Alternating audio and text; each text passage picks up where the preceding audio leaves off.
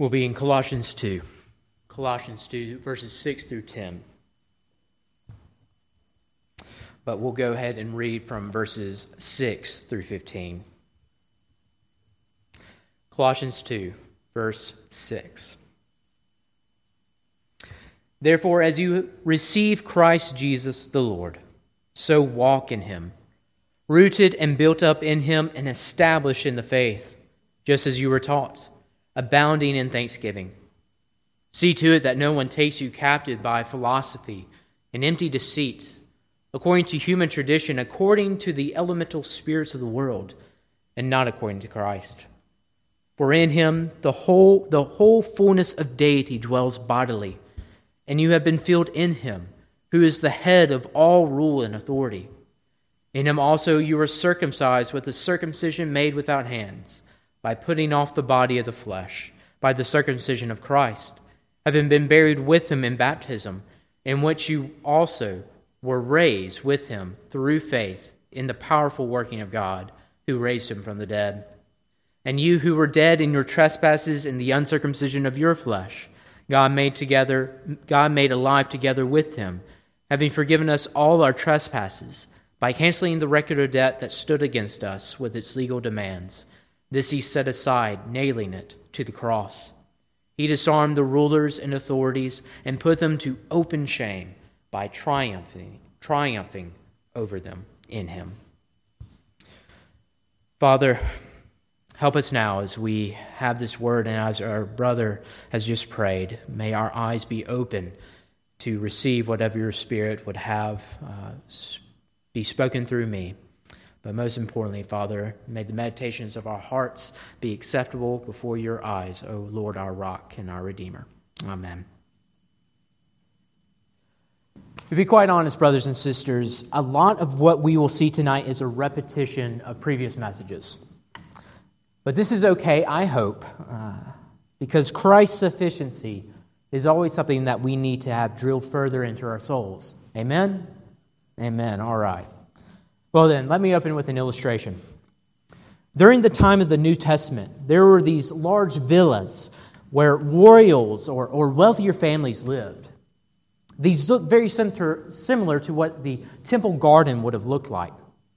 It was a common sight to see members of these families strolling around the courtyard, enjoying the evening breeze. It was a common sight, an idyllic one almost.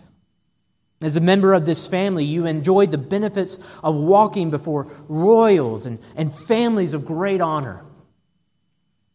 You were sure of your peace in this home. It was the idyllic scene of the ancient world. In the first chapter, in the beginning of the second Colossians, Paul prayed and labored that the Colossians would walk worthy of Christ. This Christ, who is the divine Redeemer, who had brought them into God's heavenly temple, God's villa, we could say, through his death and resurrection into heaven. Though the Colossians still lived in a fallen world, they were to understand themselves as strolling before God in heaven, enjoying the benefits of their union with Christ on his temple throne. They could stroll in peace. As we have seen, false teachers were diminishing this idyllic vision. The Colossians weren't to count themselves as in the temple, they were on the outside, needing to enter by the false teacher's system of beliefs and practices.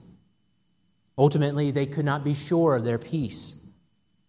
Likewise, there are many lies today that say we need to enter or remain in Christ's temple, Christ's presence, through our own efforts, rather than solely resting in Christ and his work. But hear this, brothers and sisters, and this is our main point. Hear this. We walk secured because Christ is sufficient. We walk secured because Christ is sufficient. For tonight, Paul calls us to walk secured because Christ is solid and Christ is central. Our 2 points. We walk secure because Christ is solid and Christ is central. So for our first point, we walk secure because Christ is solid. In verses 6 to 8, Paul contrasts walking in Christ with walking in the false teacher's lies. Last time we saw that Christ is the riches and treasures of God's wisdom and salvation. He is the revealed glory of Yahweh that the Colossians received through the apostolic ministry. And so in response, in verse 6, they are to walk in Christ. And they are to walk just as they have been united to Christ in their initial reception. They are now to live in Him in the same way, united to Christ and at peace. Our lives should be as a content stroll before God, enjoying that evening breeze. We are to be living lives in the peace of Christ's gospel. And verse 7 shows us what this walk looks like. It is a walk that is rooted and built up in Christ. These are architectural and agricultural metaphors. The imagery of strolling in a temple garden should come to our minds. In union with Christ, in Him, we are those who live and walk among God's temple garden. And the imagery progresses in the next phrase, established in the faith, just as you were taught. The apostolic gospel was taught to the Colossians. It is this apostolic faith or tradition that is the very foundation upon which we walk. And the only response to Christ and His saving work is thanksgiving. We are to abound in thanksgiving. Praise was to come from inside of Christ's temple courts. But in verse 8, we see a contrast to the command to walk in Christ. We are to be vigilant against those belief systems that would take us captive from walking in Christ's temple. The false teachers had a philosophy. Their philosophy is their belief that we prepare ourselves for God's presence and not solely resting in Christ. Ultimately, it was a philosophy of self-sufficiency. This philosophy is personified as a kidnapper coming in to steal us away from our home, to steal us away from God's villa. Paul shows that their philosophy is empty deceit for 3 reasons. First, it is based on the tradition of man, not the apostolic faith that they had received. Second, their philosophy is based on worldly doctrine, what we call the elemental spirits of the world. Just another way of saying worldly doctrine, doctrine that is associated with a fallen world. And then third, and most vitally, the tradition of men and worldly doctrine stand in opposition to Christ. Their philosophy is not according to Christ alone. Rather than the solid foundation of Christ, these false teachers were deceiving the church with empty promises of a better place to walk and to live. That's what they were selling.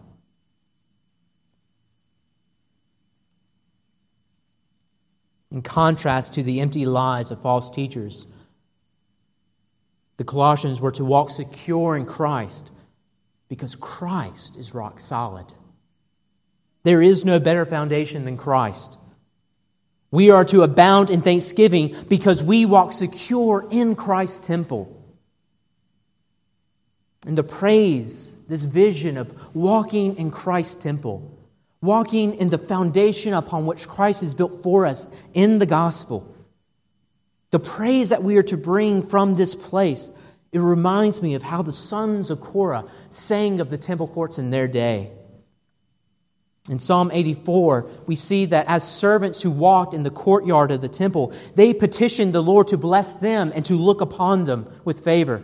O Lord God of hosts, hear my prayer. Give ear, O God of Jacob. Behold our shield, O God. Look on the face of your anointed. For a day in your courts is better than 1,000 elsewhere. I would rather be a doorkeeper in the house of my God than dwell in the tents of wickedness, of false lies. So it is for the Colossians. Our union with Christ is a solid hope that we can walk secure before God right now. It far surpasses the false teacher's belief that we can possibly get to God on our own. Indeed, to dwell in the sufficient Christ is far better than the flimsy lies of self-sufficiency. Brothers and sisters, hear this. Nothing can compare to Christ and His gospel. So heed Paul's exhortation. Walk in the gospel. Live in the gospel. How often we need to repeat that refrain. Just as we have received Christ, walk in Him. Live in Him. Far too many begin in Christ. They know Christ's death, burial, and resurrection. They receive God's justifying and sanctifying grace through faith. They are declared righteous, holy, repenting of sin, and trusting Christ all the way. But something happens. They get invited to some Bible study by a friend or start listening to new teachers. They hear something that sounds biblical, but is worldly doctrines based on the traditions of men. In order to remain in Christ, I need to secure myself. I need to be obedient to stay upon this gospel foundation. As Paul says elsewhere, those who fall for this lie, they have begun by the Spirit, but now they are being perfected in the flesh. As soon as those lies penetrate, we can no longer walk freely and joyfully in God's court.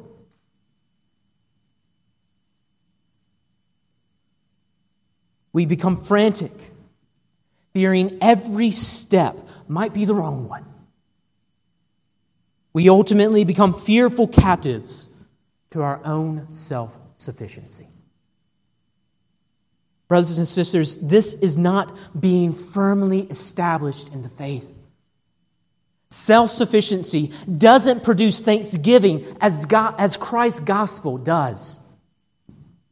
Self-sufficiency produces misery and despair. So what gospel are you walking on, dear brother and sister? Dear Christian, is your life marked by a fear that God will say to you, not good enough?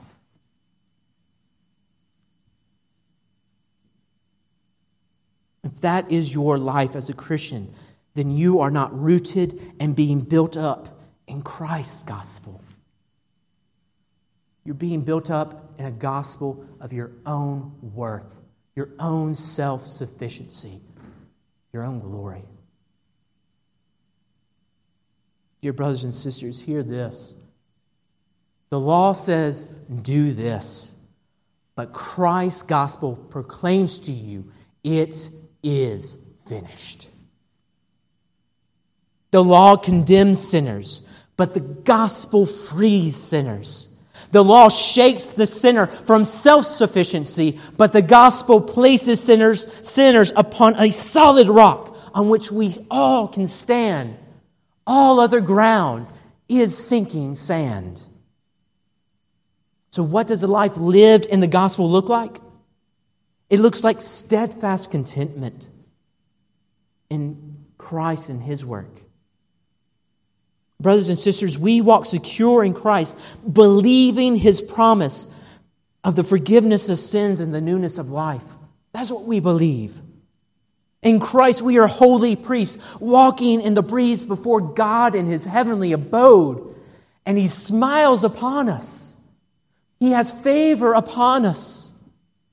This is true contentment. This is true security. This is true peace. And it's only in this blessed condition that we can grow and be built up, giving praise to the Lord. When sin comes into your life, yes, God sees it.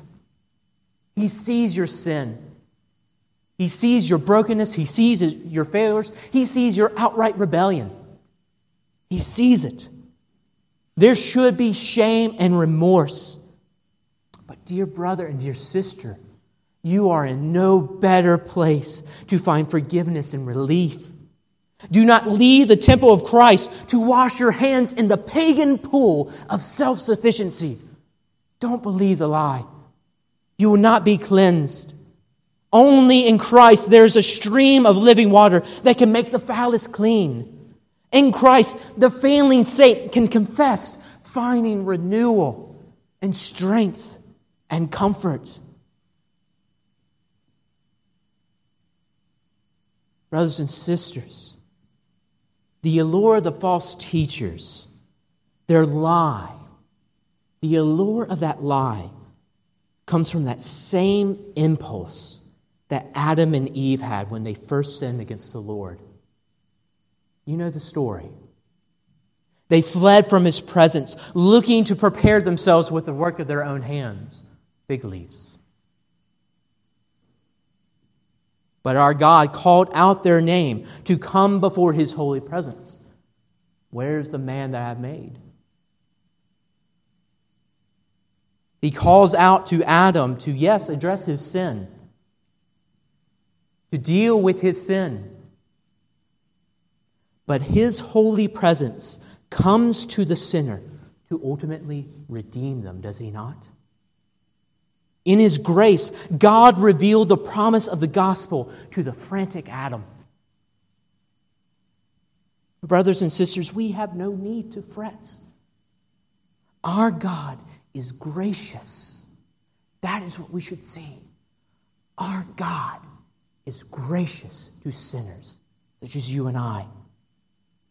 Our God has given us a Christ to rest our frantic souls in Him. In Christ, we can live before God in restful, life-giving contentment. Christ is a solid foundation to rest our fragile souls. So walk secure in Him, because our God is gracious towards sinners. There is no better foundation, brother and sister. There is no better place to walk. So walk secure in Christ. No other, not even yourself, will satisfy. Moving on. We walk secure because Christ is solid. The Colossians were not to believe the false teacher's self-sufficiency. And the reason is given in the following verses, which brings us to our second point. Walk secure because Christ is central. Walk secure because Christ is central. In verses 9 and 10, Christ's temple presence results in His people's confidence against false teachers.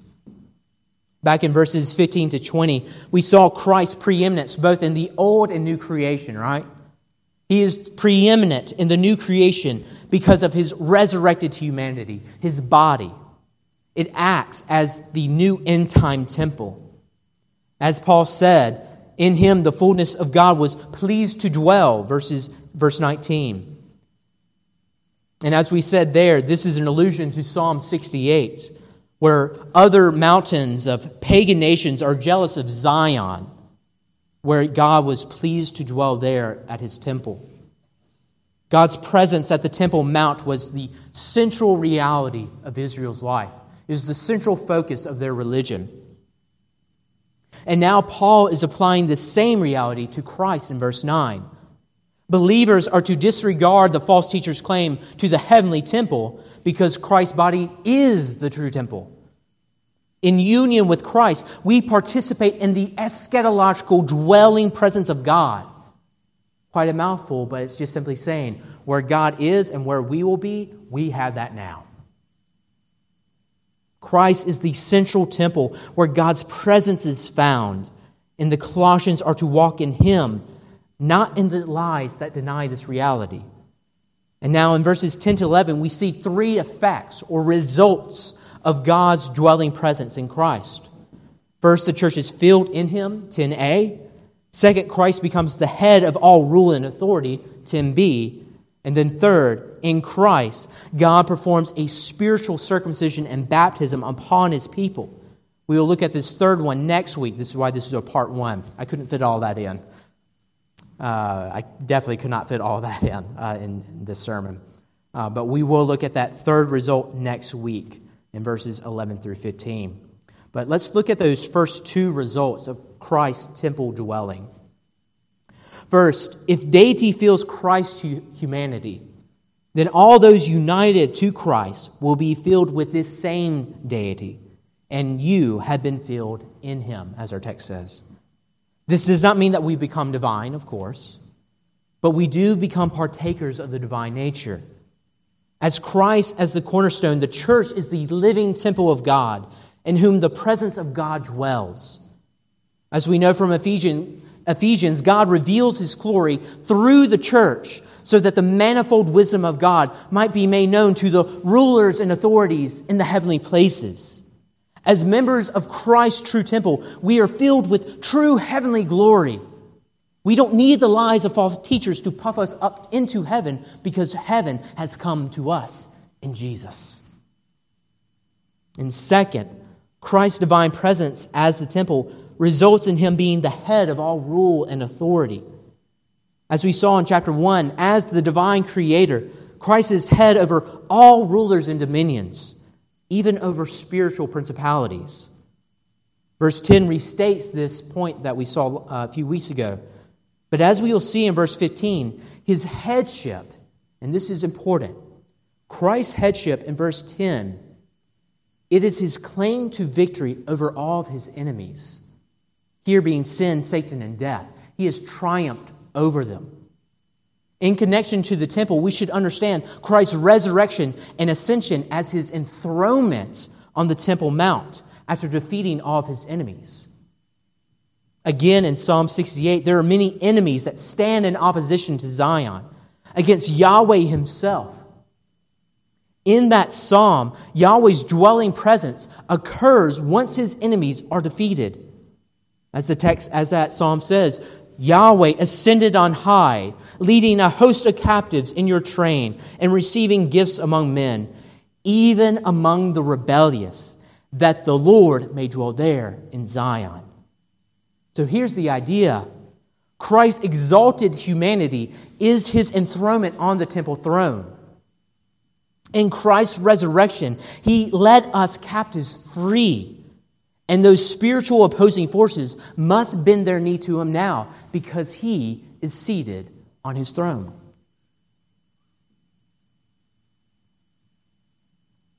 Brothers and sisters, as the living temple of Christ, we, the church, reflect the glory of God to the world. And the glory that he reveals is a unique kind of glory. It is a glory of victory. It is a kingly glory. It's an enthroned glory. All of creation, all spiritual powers bow before Christ and his heavenly Zion because Christ reigns supreme over them. Christ is the very center of the cosmos. Christ is the very center, and his glory is over all others. And the church reflects this same glory to the world. The Colossians do not need to heed the empty glory of opposing spiritual forces. In Christ, we radiate a superior, victorious glory over all. And so in Christ, we have a far more sufficient glory than the lies of false teachers.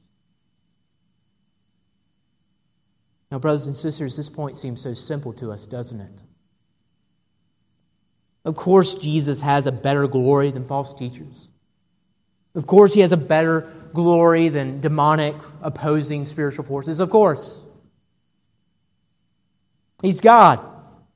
He's the risen and victorious Messiah. We know this story, how? But remember the context of Paul writing this letter. The false teachers promoted a lifestyle that their outward actions adorned. They had these captivating lifestyles empowered, so to speak, by spiritual forces. It certainly seemed impressive to the Colossians. Maybe there is something to these teachers. And look at the church. The apostle who is writing this letter doesn't seem so victorious. This apostle doesn't seem so glorious. He's in jail. Paul and his church don't seem to be at the center of the cosmos as he claims to be. They seem to be at the bottom rung. Brothers and sisters, we see this same spirit today. When we play the comparison game, Christ Church doesn't always look so great, does she? Numbers are dwindling nationally. There's another scandal every month. And there are countless stories of broken churches over the most trivial of matters. Is the church really filled with glory? Doesn't seem like it. Seems like she's filled with embarrassment.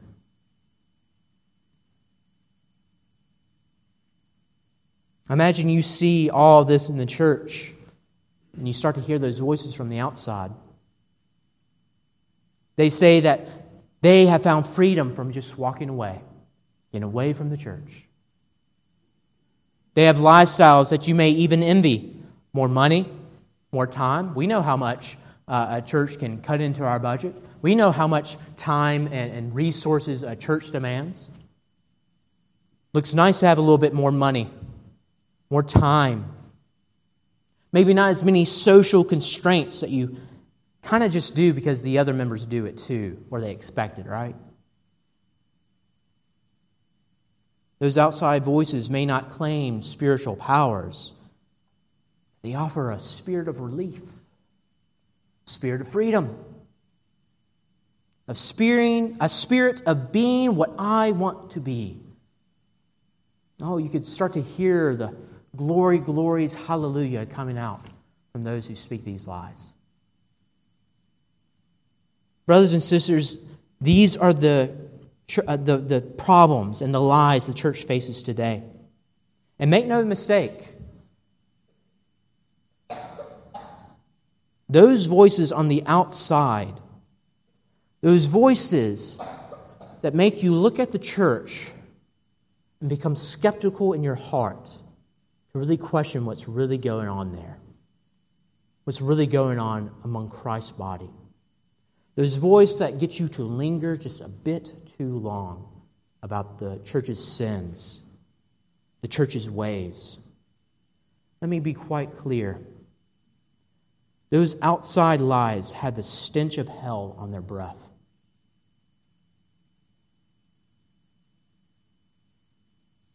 These demonic voices are trying to place you and you alone at the center. And if we start to believe that lie, then we are doomed. So then, dear brothers, dear sisters, hear this. Do not fall prey to their lies. Because Jesus, the true center, He has defeated them. The church of Jesus Christ is glorious. Let me repeat that again. The church of Jesus Christ is glorious. Not because of who we are in and of ourselves. Make no mistake.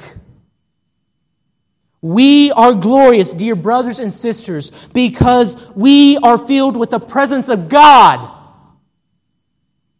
Christ's church radiates Christ's victory over the cosmos. He has defeated sin, Satan, and death. Nothing can take away His glory. So do not believe those lies that would dare diminish Christ or His church that radiates His glory.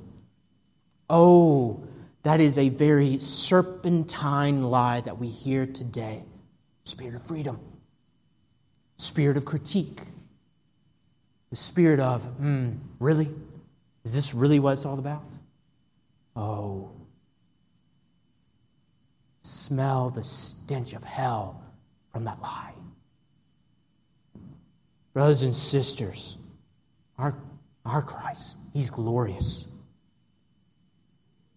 And it's by radiating His true glory, by radiating His victorious defeat against sin, Satan, and the world. This is where we find our joy. This is where we find our peace. This is where we find our comfort. Yes, we must face the reality of our sins and failures. But it is far better to be a failure in Christ than a victor in this world alone. Therefore, dear brother and dear sister, be confident in Christ. Be confident in your status in Christ. You have a true glory that will never fade. Why? Because Christ's glory never fades. You have a king who will never be dethroned from the center. So walk in Christ, knowing that you are God's royalty, adorned in His robes of righteousness. Walk in Christ, knowing that you reflect a glory that is above all others. Even those lies that seem so tempting, they will be demolished on the last day. Walk in Christ, dear brother, dear sister, rejoicing that He is King and none other, not even yourself. So in conclusion, we walk secure because Christ is solid. Self-sufficiency will only produce a frantic heart, not the solid peace that Christ provides. And we walk secure because Christ is central. As His church, we reflect the victorious glory of our risen King. He far surpasses the lies of self-sufficiency and the lies of the spiritual forces that work in our age. Next time, we will see more reasons for why we ought to walk secure in Christ. But surely, as we have seen enough to enjoy our walk in Christ tonight, brothers and dear sisters, know that you can walk confident and secure. If that you are walking in Christ, there is no better place to be found than in Him. There is no greater joy to be a member of Christ's church because we radiate His glory to this lost and dying world. Brothers and sisters, as we said at the beginning, indeed how good it is to dwell and repeat and repeat and repeat Christ's sufficiency for sinners. May we rest and glory in Him alone. Let us pray. Father, we thank You for Your word. For it does not return void, even though it's a message we have heard again and again from these passages.